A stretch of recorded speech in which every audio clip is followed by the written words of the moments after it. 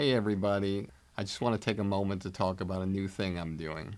Over the years, many of you have reached out to me telling me how much you love the podcast, but also wish there were more personalized takeaways and more in-depth interactions with our guests to hear what they think about comedy. This is why I'm now launching my new digital academy, Blueprint for Success. With exclusive interviews and comedy philosophies of stars and industry veterans, personalized versions of the industry standard podcast, commercial-free, and one-on-one coaching time with me. Blueprint for Success will give you the powerful tools that will take you up the elevator beyond the competition and reach the highest possible levels to achieve your dreams. Whether it be stand-up, sketch, improv, acting, writing, producing, directing, hosting, radio podcasting, social media influencing, or even if you want a career behind the scenes as a manager or an agent.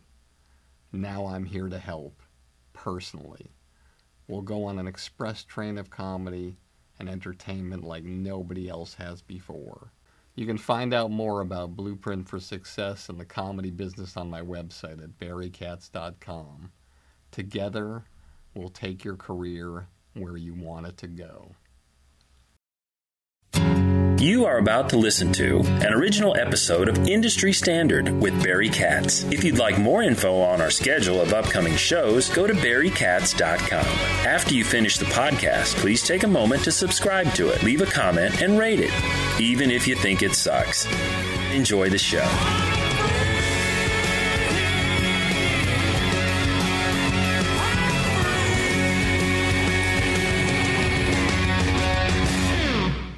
Welcome back to another episode of Industry Standard with me, Barry Katz. Today is a different kind of podcast that you're used to here on the show because a man who is the foremost expert on the JFK assassination, who I interviewed for my movie I Killed JFK a few months back when it was in theaters, passed away the other day, and I felt an obligation to release the full unedited interview that I had with him that no one has heard, and it's the last interview he ever gave. And this man, the way he lived his life, the way he fought for the truth, the way he was relentless, the way he did everything in his power to enroll people in what he believed in, and the way he impacted people based on the force of nature attitude he had, it just affected me. And I loved interviewing him, and he was one of the most authentic and original people that I have ever met in my entire life. And I can only think to all of you listening, if you have the opportunity to live your life or your business with those qualities, I can only wish upon you that you could have the kind of career that Jim Marrs had.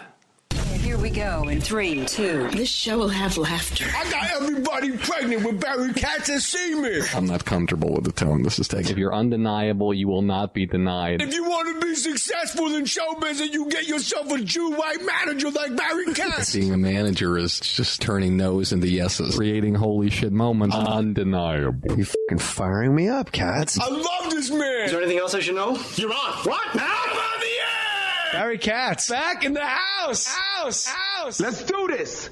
All right, welcome back to another episode of Industry Standard with me, Barry Katz. Thank you again for everything you guys do, and the support that you've given this show is just unbelievable, so humbling, and I'm so grateful. Again, this episode is going to be very unique and different. I will tell you in advance before I give you a proper introduction for Jim that this was a Skype interview It is not of the usual quality that you'll listen to on this show.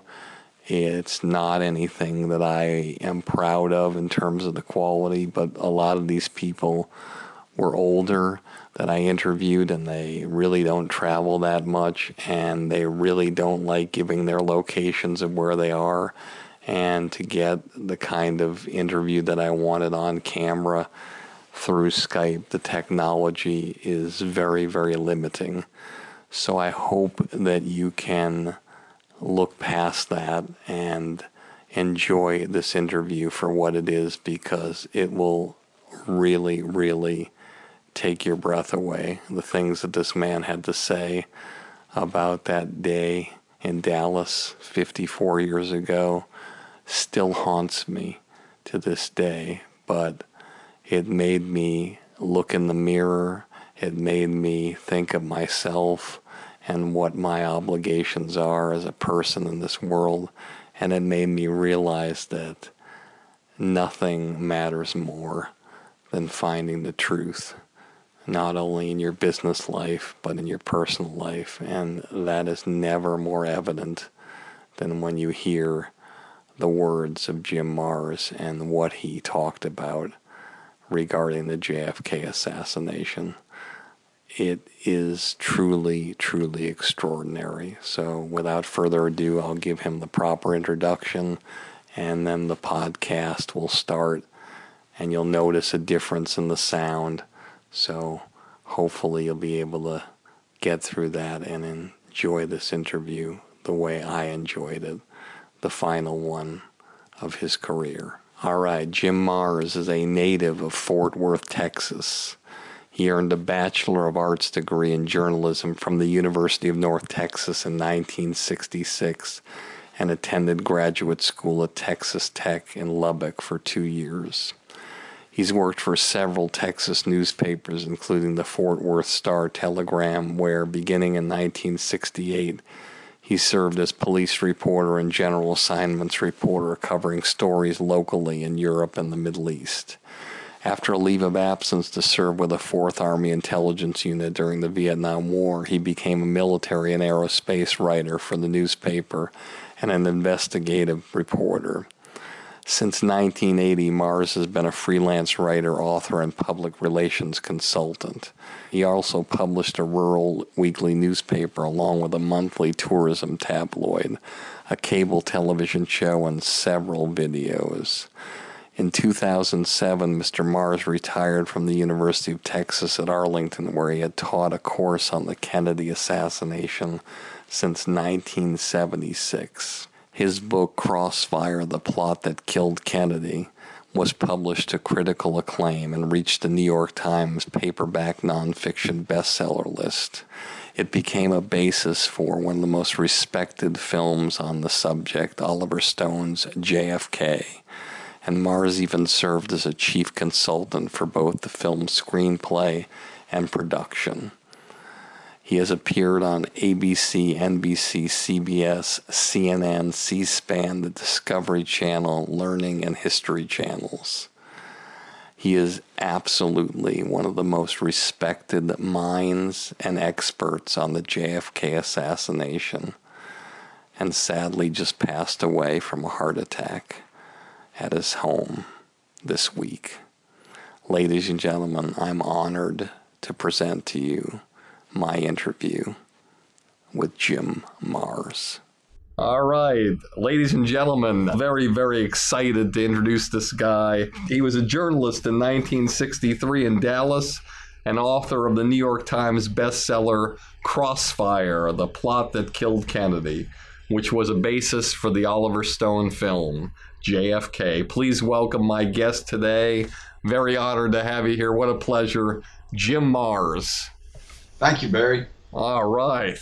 We got you. This is fantastic. I can't believe it. Sometimes when I get stopped by security and they ask me for my ID, when I get up to finally visit the guy that I'm visiting, I say, listen, great security. If your security was around in 1963, Kennedy would still be alive today.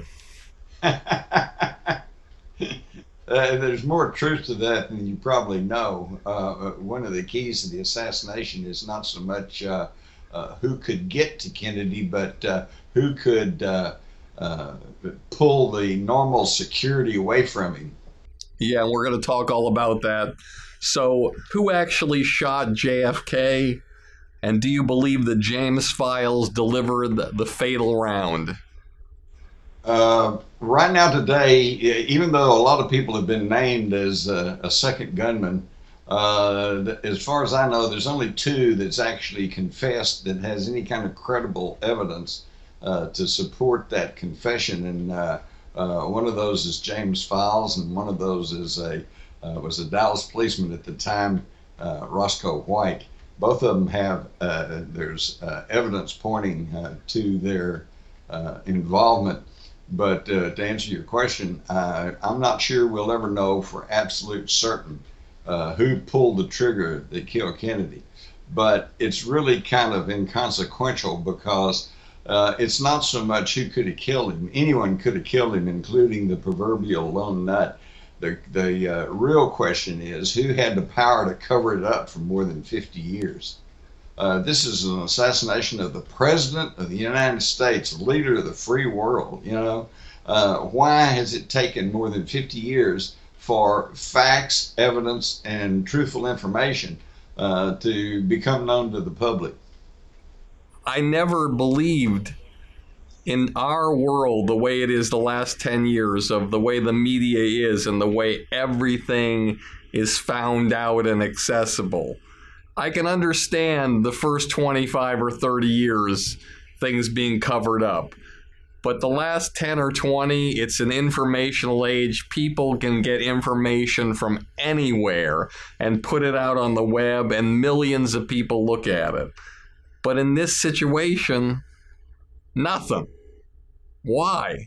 Well, I think you're looking at it from the wrong way. That information is out there. There's been people come forward. There's been people confess. There's been documents that have been brought forward, dribbled out over the years. The problem is the distribution of that information has not occurred, and that's because there's only 5 corporations that control everything we see and hear, and they've seen to it that most of this information does not reach the public. Why? Because in 1963 there was a coup d'etat, okay, and unfortunately most of corporate America went along with it, and so now they just cannot bring themselves to say, yeah, okay, we were either duped or we went along with it. I always say, let's go to the videotape. You have the most watched short film in history, and that's with the YouTube generation. It's still the most watched short film in history. You're talking about the Zapruder film. That's right. It clearly shows before the obstruction of the street sign, he's looking around. When he comes through the street sign, he's reaching for his throat in that position that happens when you get shot in the back. And then about 3 or 4 seconds later, he appears to be at least hit by one shot in the temple, but it looks like he was hit on the top of the head right before that. But I'm not an expert. I clearly visually see with pictures and moving film evidence that it wasn't a single bullet. Yet the Warren Commission and Arlen Specter and apparently Congress and the Senate and everybody else in the country and the world, they have the film, they've seen the film, and they come out with the single bullet theory. I just don't understand how that was possible to sell that to the world and the American public when you're looking at the images. Well, Warren Commissioner John McCloy, one of the most powerful men on that commission, and a man with a real checkered background. He was head of National City Bank that loaned more money to Adolf Hitler than anybody else, sat with Hitler in his box, then was named High Commissioner of Germany at the end of the war, sent all the Nazis over here under Project Paperclip, and then sat on the Warren Commission. In early January 1964, before they had even really gotten underway in their investigation, I think he lined it out, Barry. He said, look, The thing that is of utmost importance is that we show the world that the United States is not just another banana republic where the government can be changed through conspiracy. But so that was their mandate. Not truth, not to find out who actually killed Kennedy, not to find out what actually had happened, but to mollify the passions of the world. The people on this committee, including Arlen Specter, were intelligent, well-educated people. Is there anybody that you know in your lifetime that after watching that film would write a report saying it's a single bullet? Not someone that was truthful and honest. But you have to understand there was intense pressure. We don't know what was going through the minds of Specter and some of these other people on the committee, but particularly the lawyers that were young lawyers at the time and were probably under intense pressure from their more powerful and veteran, sponsors.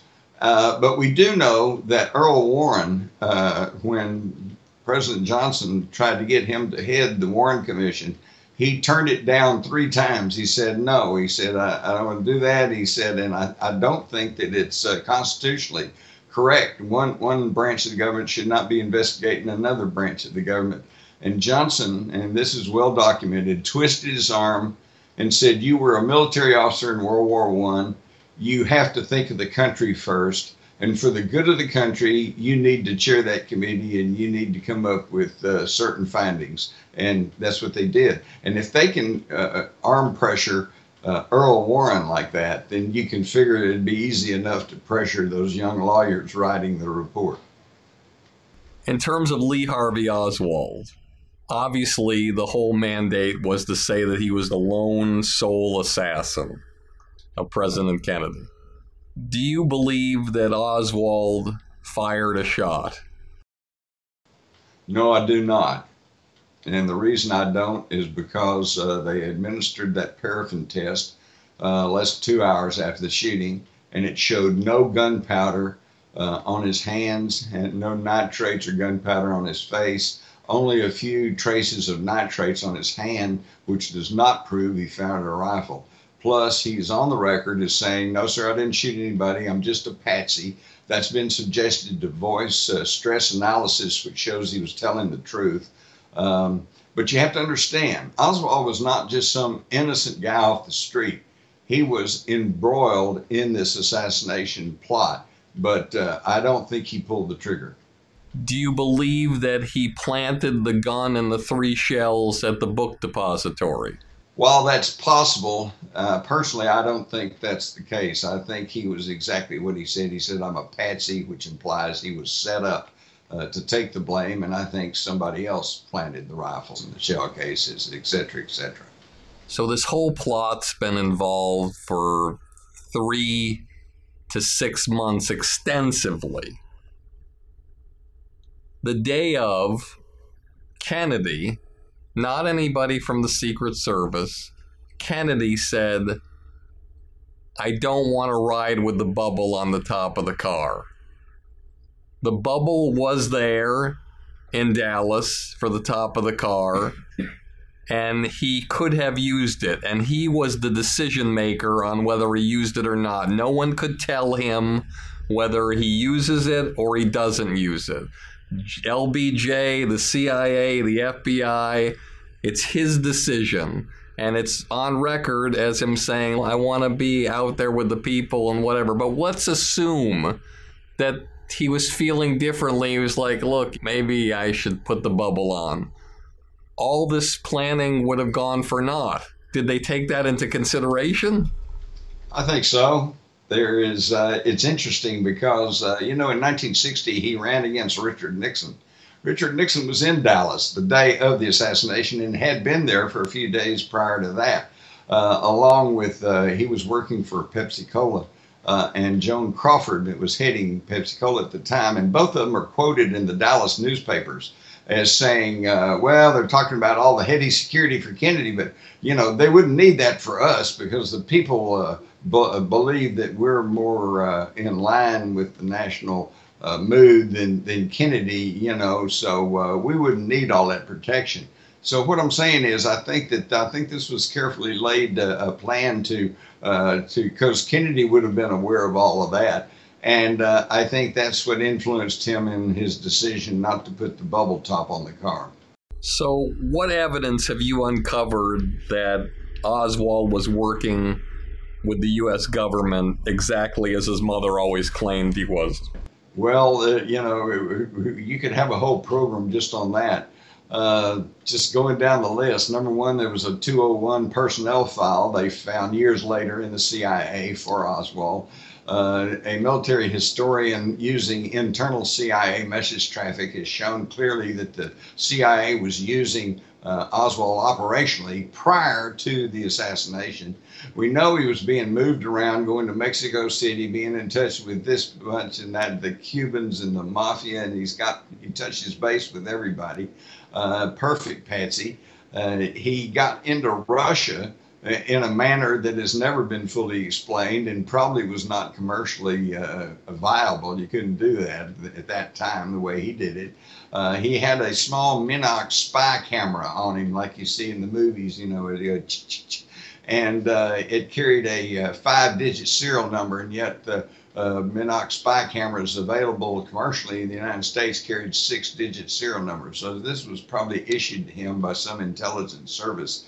Plus, he's a 23-year-old kid, for God's sakes. And yet, in his short little lifespan there, he was in touch with 9 FBI agents. I asked you members of the audience, other than maybe socially, how many FBI agents have you come into contact with?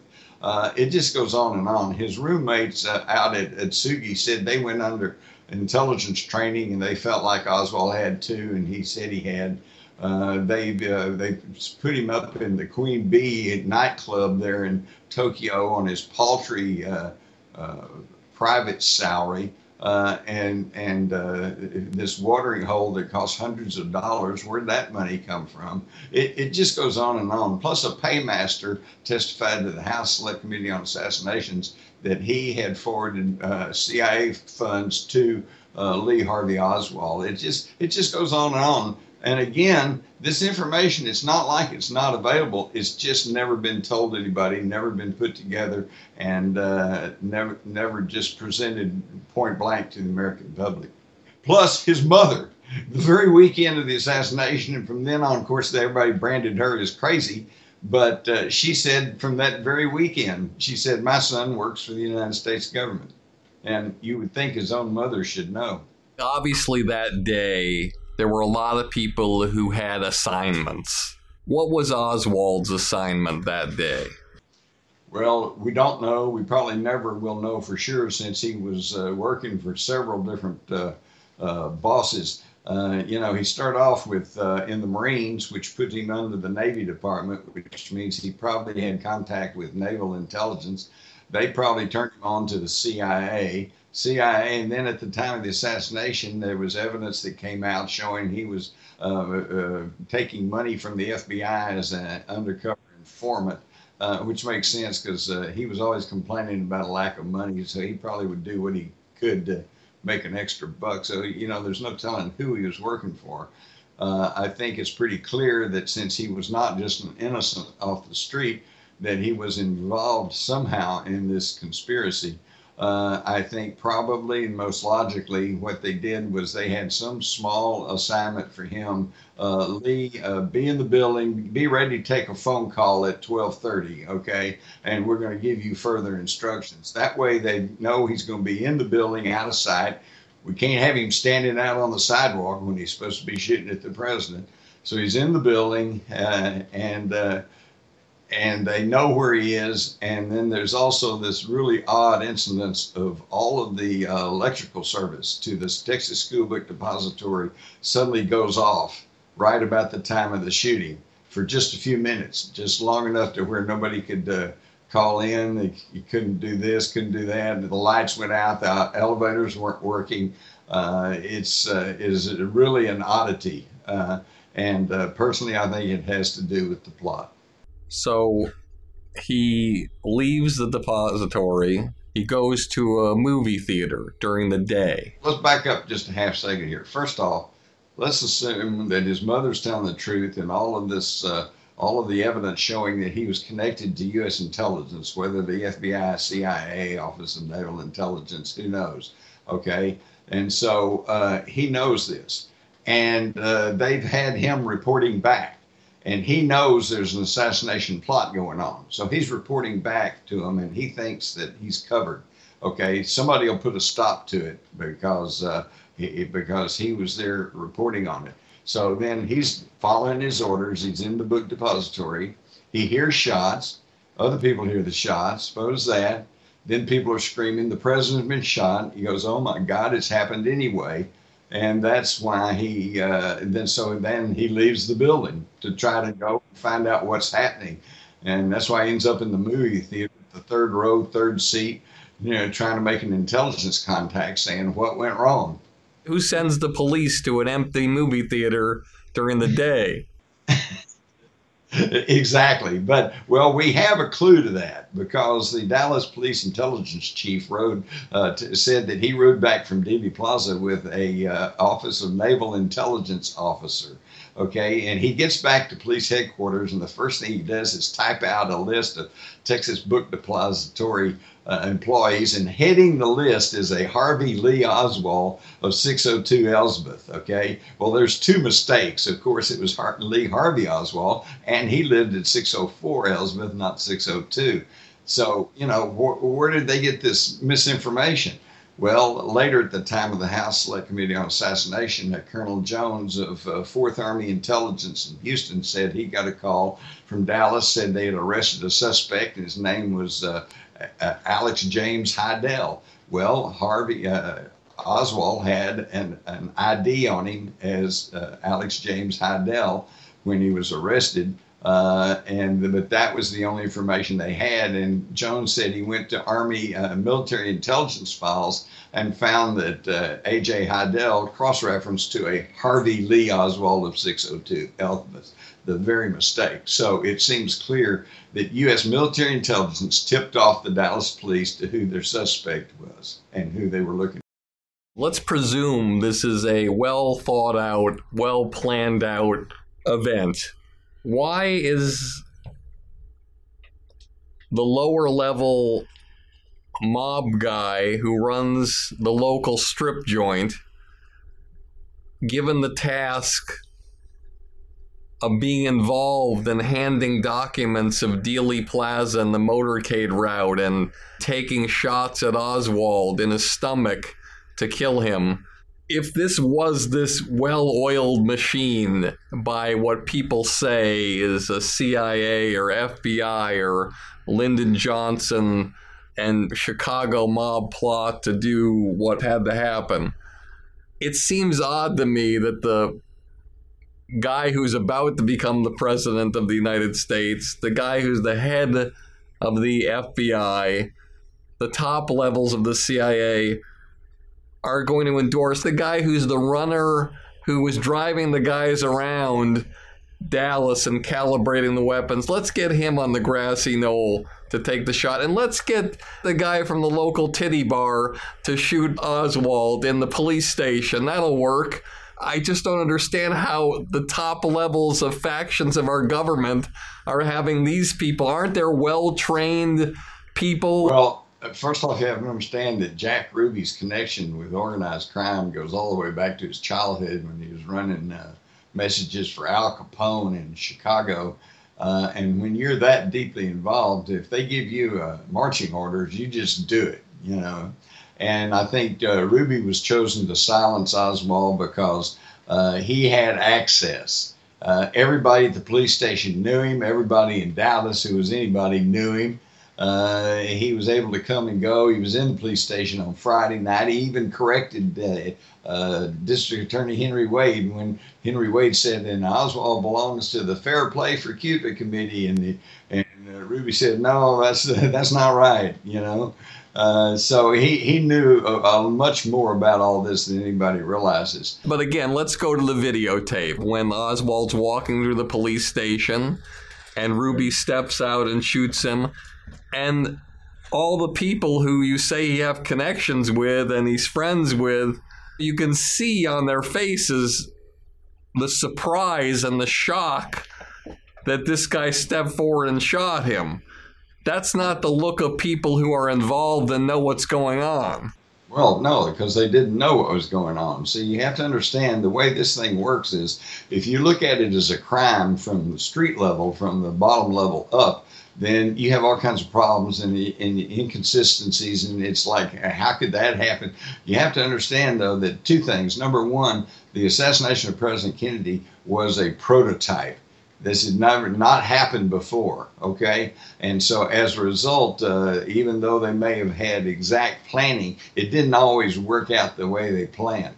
I and most of the researchers are convinced that Oswald was supposed to have been killed by police trying to escape or whatever, but it didn't work. He got caught, he got taken alive, he was in police custody, something had to be done. That's when they turned to Jack Ruby, who had been, up until that point, just a facilitator, okay, moving papers around or giving orders to someone. So who gave Jack Ruby the order to kill Oswald? Well, we don't know. It could have been anybody. Undoubtedly, it was somebody he knew that had real power and clout in organized crime. Somebody like Carlos Marcello or somebody like Sam Giancana. You know, all you got to do is go through a telephone cutout and get in touch with Jack and say, okay, Jack, here's what you're going to do. Maybe it's just my logical mind. Maybe I don't have a logical mind. I don't really see what the Chicago mob is worried about Lee Harvey Oswald saying about them. I don't think Jack Ruby is shooting Oswald to protect the Chicago underworld. No, it's much deeper than that. You have to understand the church committee, you know, beginning with that and all the way up there. The CIA, the FBI, organized crime, they were all working together to get Castro. Okay, and so it was not a question of them fearing what Oswald might say. There's probably a good chance he didn't know, you know, but they couldn't take the chance. He knew something because he had been in U.S. intelligence. He was been working for the CIA. He was working for the FBI. He implicates everybody. They couldn't have that. They had to get rid of him. And of course, organized crime was the most quick and accessible way to get to him because of Jack Ruby and his accessibility to the Dallas police and this police station. All of our resources, we can't kill Castro.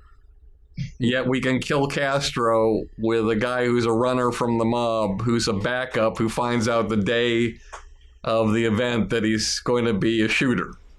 Yeah, well, there's lots of oddities. And again, you have to understand that if this was just your normal crime, and you start with the victim, and then you go to the suspects, and then you go to the evidence, you work your way up, okay? But this one is starts from the top down. This is planned at the very highest levels of government, and then it trickled down into the soldiers, the people that were either CIA operatives or FBI operatives or organized crime operatives, and they're on a compartmentalized basis. They only know what they're supposed to know.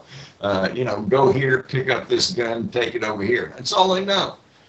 So that's why, again, how you can keep the secret going. And believe me, government can keep a secret. At the Manhattan Project, where they developed the atom bomb, more than 30,000 people were working on that, and yet nobody talked. Hey everybody, let me remind you one more time about my new Blueprint for Success. It's a project I've spent months and months working on just to help you jumpstart your comedy career and beat the competition. Whether you want to do stand-up, sketch, improv, acting, writing, producing, directing, radio, social media influencing, or even if you want a career behind the scenes as a manager or agent, Blueprint for Success will give you all the tools you need to take your career to the highest levels. With exclusive interviews, my top 50 commercial-free episodes from Industry Standard, one-on-one coaching with me, and unprecedented access into my knowledge and experience from over 40 years in this crazy business. I guarantee you that with Blueprint for Success, you'll become the creator you've always dreamed of becoming. No one's asking me to do this. I want to do it because I want to help you become truly undeniable. So just go to barrykatz.com, click on Blueprint for Success, and start your incredible journey today. I truly can't wait to work with you to help you change the trajectory of your comedy career forever. Hey everybody, I am really excited. We have a new sponsor, AquaTrue. This is the first countertop water purifier using multi-stage reverse osmosis technology. I know it sounds complicated, but let's put it this way. This is something that can take your tap water and can turn it into your favorite bottled water for pennies. You're going to be enjoying the best water, the safest water. And if you haven't read all the news about Flint, Michigan, in every single state, there's over 100 chemicals found in tap water that are not even regulated by the EPA.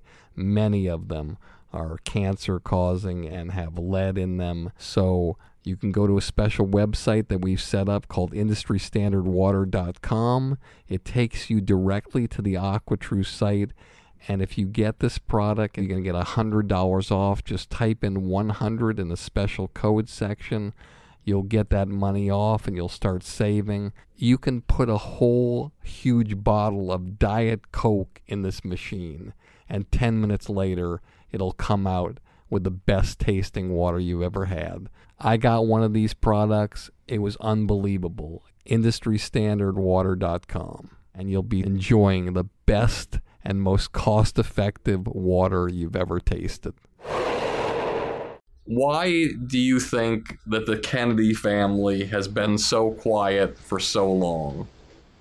Why has the Kennedy family been so quiet so long? That is a very good question, actually. But all you have to do is you go back and you realize that what happened with Jackie right after the assassination, she fled to the arms of Aristotle Onassis, who had been locked horns with the CIA and was one of the few people on the earth who probably had the money and the power to protect her, because I think she understood that the power had shifted, and her basic concern became that for her children. There's so many things that are so confusing, but why didn't Bobby Kennedy or Ted Kennedy or any Kennedy fight to find out what was happening? Well, it's been reported that just a few days before he himself was assassinated in Los Angeles in 1968, Bobby Kennedy told some students out there, they asked him the same question. They said, what about the death of your brother?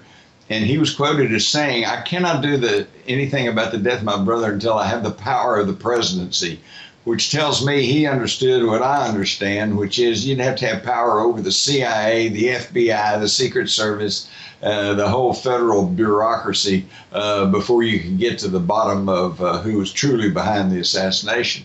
After all, it was a coup. Do you believe that Robert Kennedy was killed by the same forces that killed his brother?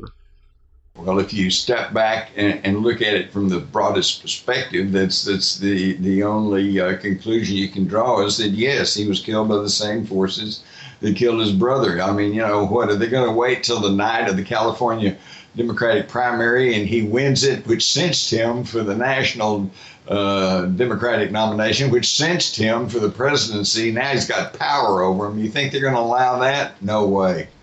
So let's go one step further then. If you're going to take out Robert Kennedy, why hiring a guy named Sirhan Sirhan to hide in the kitchen? Well, because they didn't hire Sirhan Sirhan, and this has been well documented, was under mind control techniques, okay? He showed hypnotic blocks, everything else. He was truly a patsy. Oswald was a patsy, but he was being manipulated and moved around, possibly without even knowing what all was happening. But Sirhan Sirhan absolutely did not know what was happening, and he still can't remember precisely what happened in that kitchen. The only thing we know for sure is that he never got to within 6 feet of Kennedy from the front, firing his little pistol, and he got off one decent shot, and then Roosevelt, Greer, and those other football players jumped all over him. And yet the medical examiner testified in court that the shot that killed Kennedy was fired from behind his right ear into his right mastoid at a range of no greater than 3 inches. So Sirhan did not shoot Robert Kennedy. But there were witnesses who were walking with him. Well, there were witnesses who heard shots, a lot of confusion, and there he was with a smoking gun. He said, it was a great setup. Even to the people that were there, I'm sure, felt like, oh, yeah, we saw what happened, except they really didn't. Is there a lot of room in a kitchen to set up shooters? No, but you only had to have one. And you go back and read the account that he got misdirected into that kitchen. That was not where he was supposed to be going. Who misdirected him? Well, that would call for a legitimate, truthful investigation, which has never happened in either the John F. Kennedy or the Robert Kennedy assassination. Again, when you can control the investigation from the very top, you don't have to, your case doesn't have to be airtight, your plans. Why do you think the mainstream mass media continues to push this Oswald did alone theory? Because of their ownership. The ownership of the mass media back at the time were all pretty much went along with all this. The corporate America did not like Kennedy at all. He had angered them in several different ways. Not only looked like he was not going to get us involved in Vietnam, which of course the military-industrial complex wanted. The fact that he was prosecuting the mafia, causing all kinds of problems. The fact that he was talking about taking the oil depletion allowance away from the Texas oil men.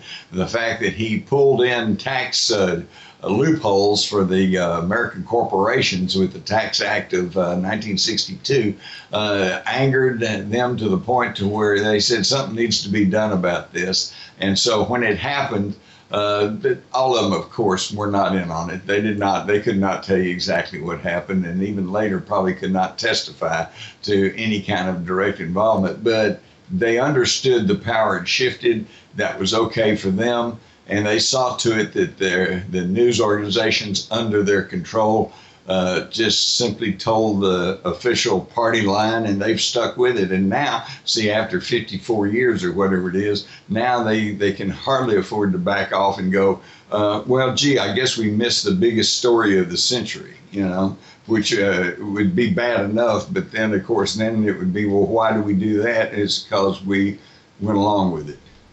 Who had the power to cover up the assassination of JFK?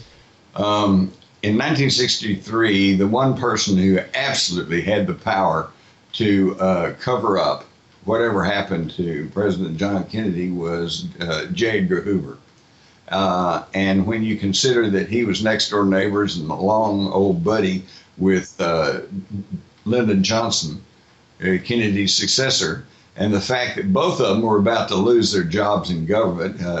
Hoover, because of it was already rumored that the Kennedys were going to force him to retire under the federal retirement guidelines, and Johnson, who was under investigation for a number of criminal frauds and corruption, and probably would have gone to jail if he hadn't become president. And the fact that then the two of them together, he became president, and Hoover, head of the FBI, got whatever he wanted. Okay, a good example here is one of the key pieces of evidence against Oswald is that on Monday evening, following the Friday assassination, the Dallas district attorney suddenly announced that we've got his fingerprints on the rifle. Well, that seemed to cinch it in the minds of most people, okay? What they don't know is that the Friday night of the assassination, the rifle was illegally and surreptitiously shipped to Washington. The next day, the FBI crime lab examined it, and in a document signed by Hoover himself, stated there were no usable fingerprints on the rifle or even the inner parts of the rifle. And then on Sunday, FBI agents brought the rifle back to Dallas, They took the rifle to Miller Funeral Home where they were preparing Oswald's body for burial. And the funeral home director, Paul Grudy, told me back then at the time and through the years, and has stated publicly, that he was there when they put Oswald's dead hand on the rifle. And then that evening they said, oh, we've got his fingerprints on the rifle. Now, you know, under those circumstances, I don't think there's a jury in the world that would have convicted him on that flaky piece of evidence. Can anyone still alive today be held accountable for the JFK assassination?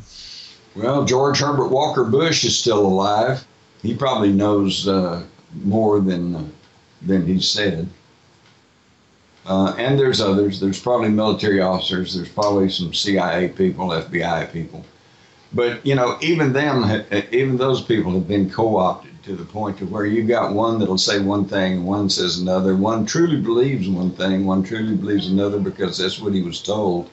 And, you know, they have muddied the waters to the extent to where, you know, it's all controversial.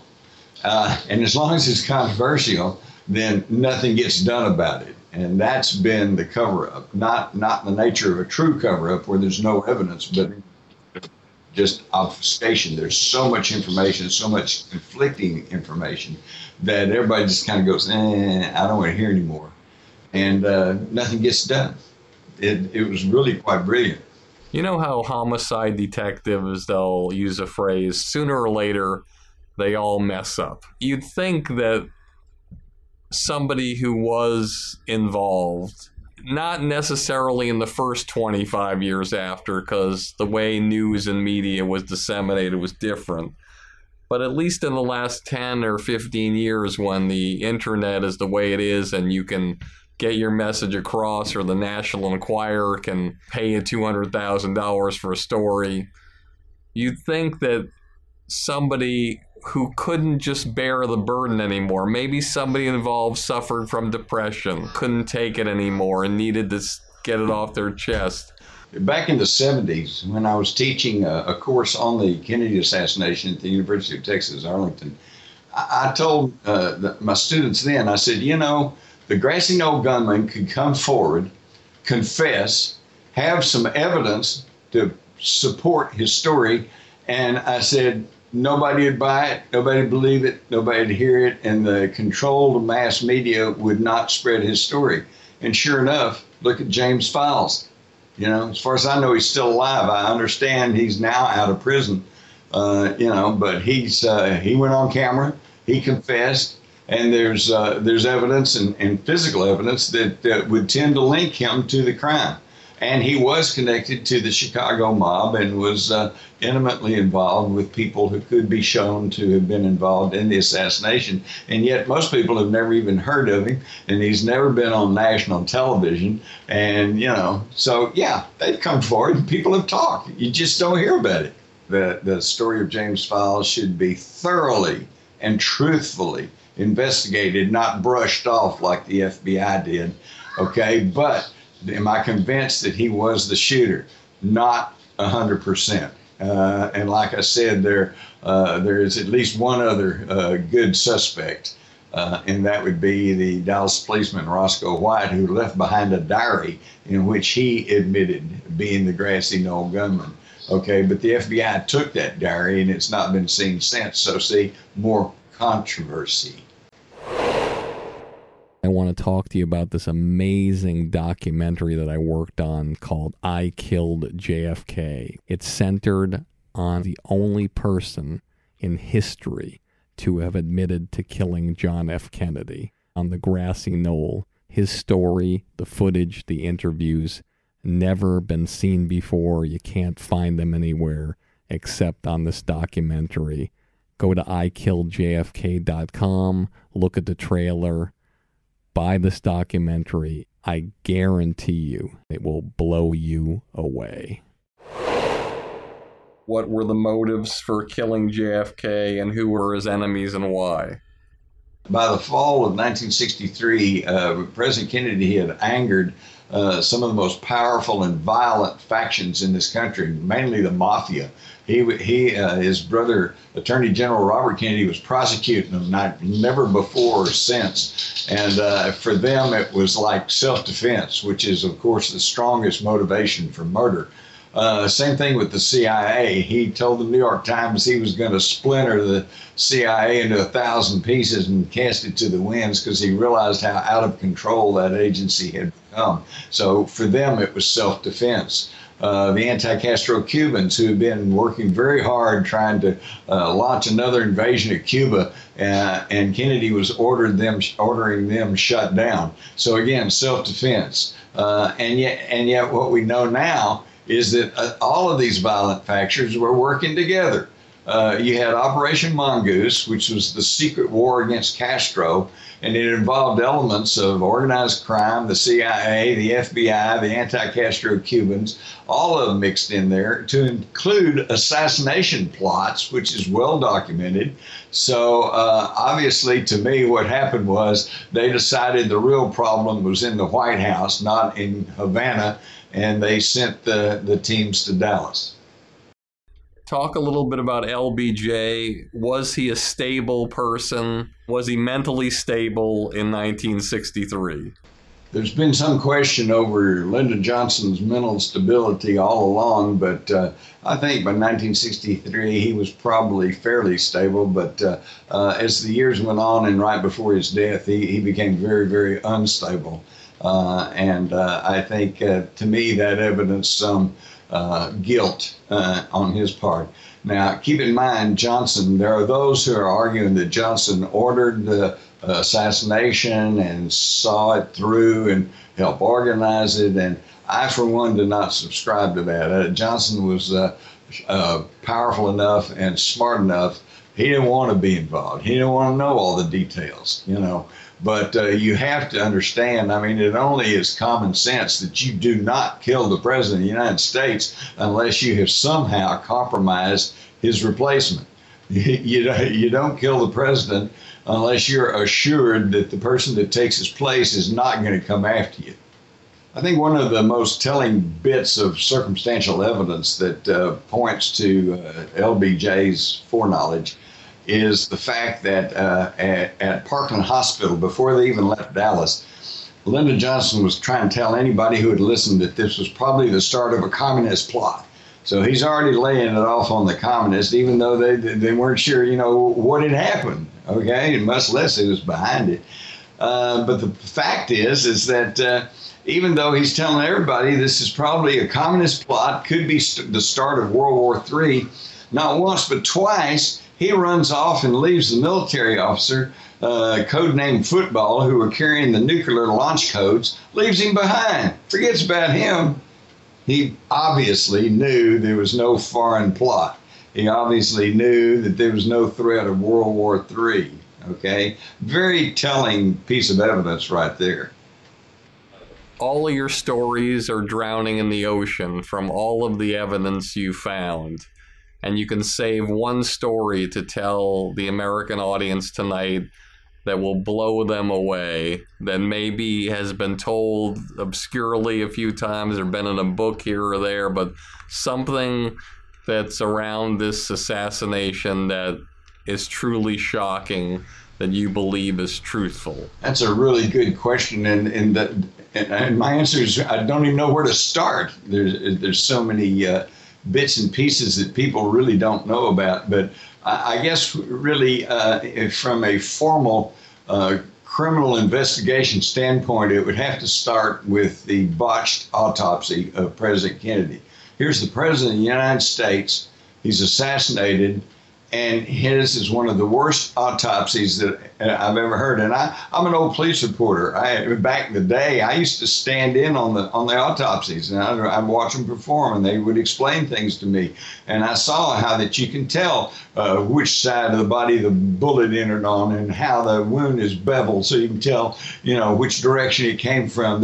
We've got the technology to solve these things, and yet it wasn't solved. It was obscured. And to me, that tells the whole story right there. This was a power shift at the highest levels of the federal government.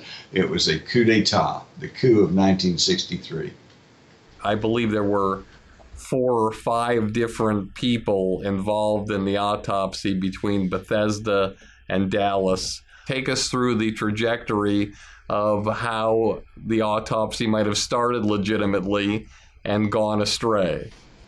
There's a very important point to the autopsy of JFK, namely that I think this was one of the slip-ups, okay, to this prototype of assassinations, which, although well-planned, well-executed, it didn't really come off exactly the way they had planned. And one of the most important aspects of this was the fact that early on, according to the radio traffic, when they got in the plane, they were coming back from Dallas to Washington, it was obvious they had planned to go to Walter Reed Army Hospital. Okay, now I suspect that they probably had lined up some very credible autopsy doctors who would give them the verdict that they wanted, probably thought they had everything all set. What happened there was Jackie Kennedy. She said no. Jack was in the Navy. He didn't want to go to Bethesda Naval Hospital. And so at the last minute, they had to change the hospitals, and they had to round up those 3 doctors who had no bullet experience, with bullet wounds. So in this particular case, the first thing that happened, Jackie overruled the FBI, LBJ, the CIA, and she had the power at that moment to overrule them and bring him to Bethesda. That's correct. But that probably was not the first slip-up. I think the first slip-up was allowing Oswald to be taken into captivity alive. But then, yes, then the next big one was Jackie Kennedy, who inserted herself into the plan and had the hospitals changed, which means they had to change doctors, which means they had to make sure that the autopsy was controlled. And that's why that if you really study the details of the Kennedy autopsy, these 3 doctors were under intense pressure and manipulation by military officers who would not even allow them to do basic autopsy procedures, such as examine for bullet wounds in the clothing. They wouldn't allow them to look at the clothing. They were directing them. They said, look at this, don't look at this, okay? It's incredible, but the President of the United States got a worse autopsy than probably any wino that dies on the street of a U.S. city. Is there any foreseeable path to justice for Oswald's family, for JFK and the Kennedys, for American people, and for the world? And if so, how do you see that coming about? I think the answer to your question can boil down to one word: truth. It may be too late for justice. Most of the people involved in the assassination are now dead, but it's never too late for truth. And with truth could come exoneration for Oswald and his family. For Kennedys would understand better, if they don't already, what's happening. I heard the phrase for so many years, we have to bind up our wounds, okay, and move on. And that's very true, but we have to do that from a standpoint of truth. As long as the Kennedy assassination is basically unsolved, as long as the vast majority of people are still being hoodwinked by a corporate-owned media that does not want to deal with it, the body politic of the United States is going to continue to bleed. It's just going to be an open sore, and we've got to just close that off and move on. Jim Marrs, amazing. Thank you so much for being here. It was fantastic.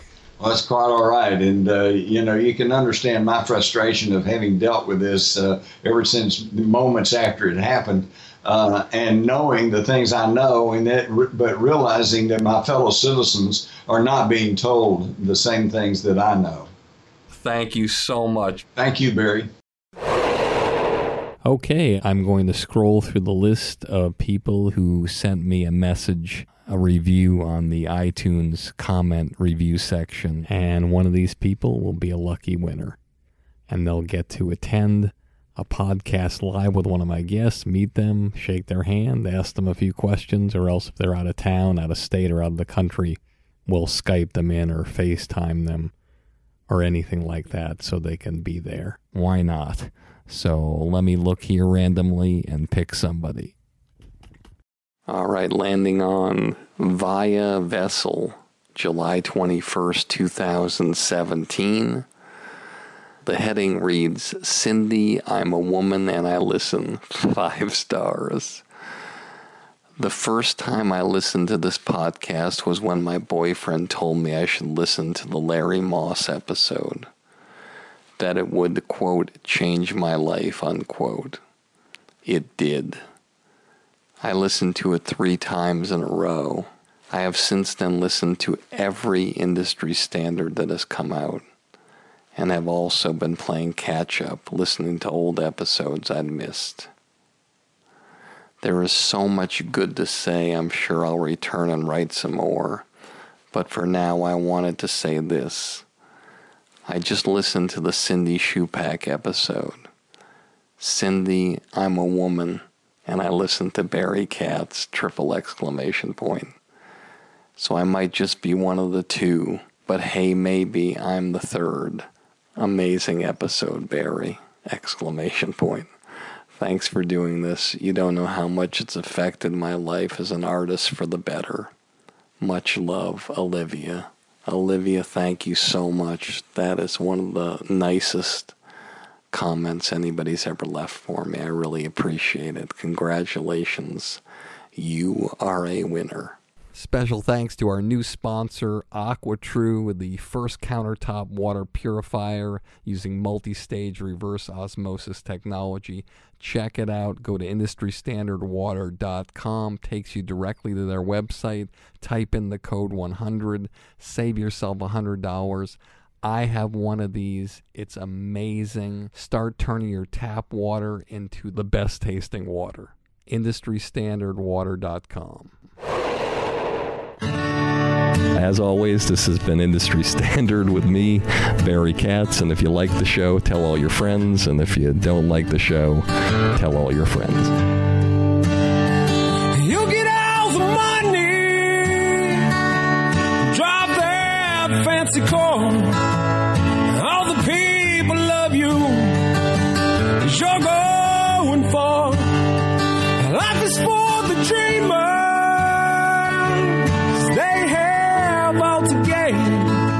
It's never quite over till it all feels the same. You pick your own poison, dig your own grave down in the valley of fortune.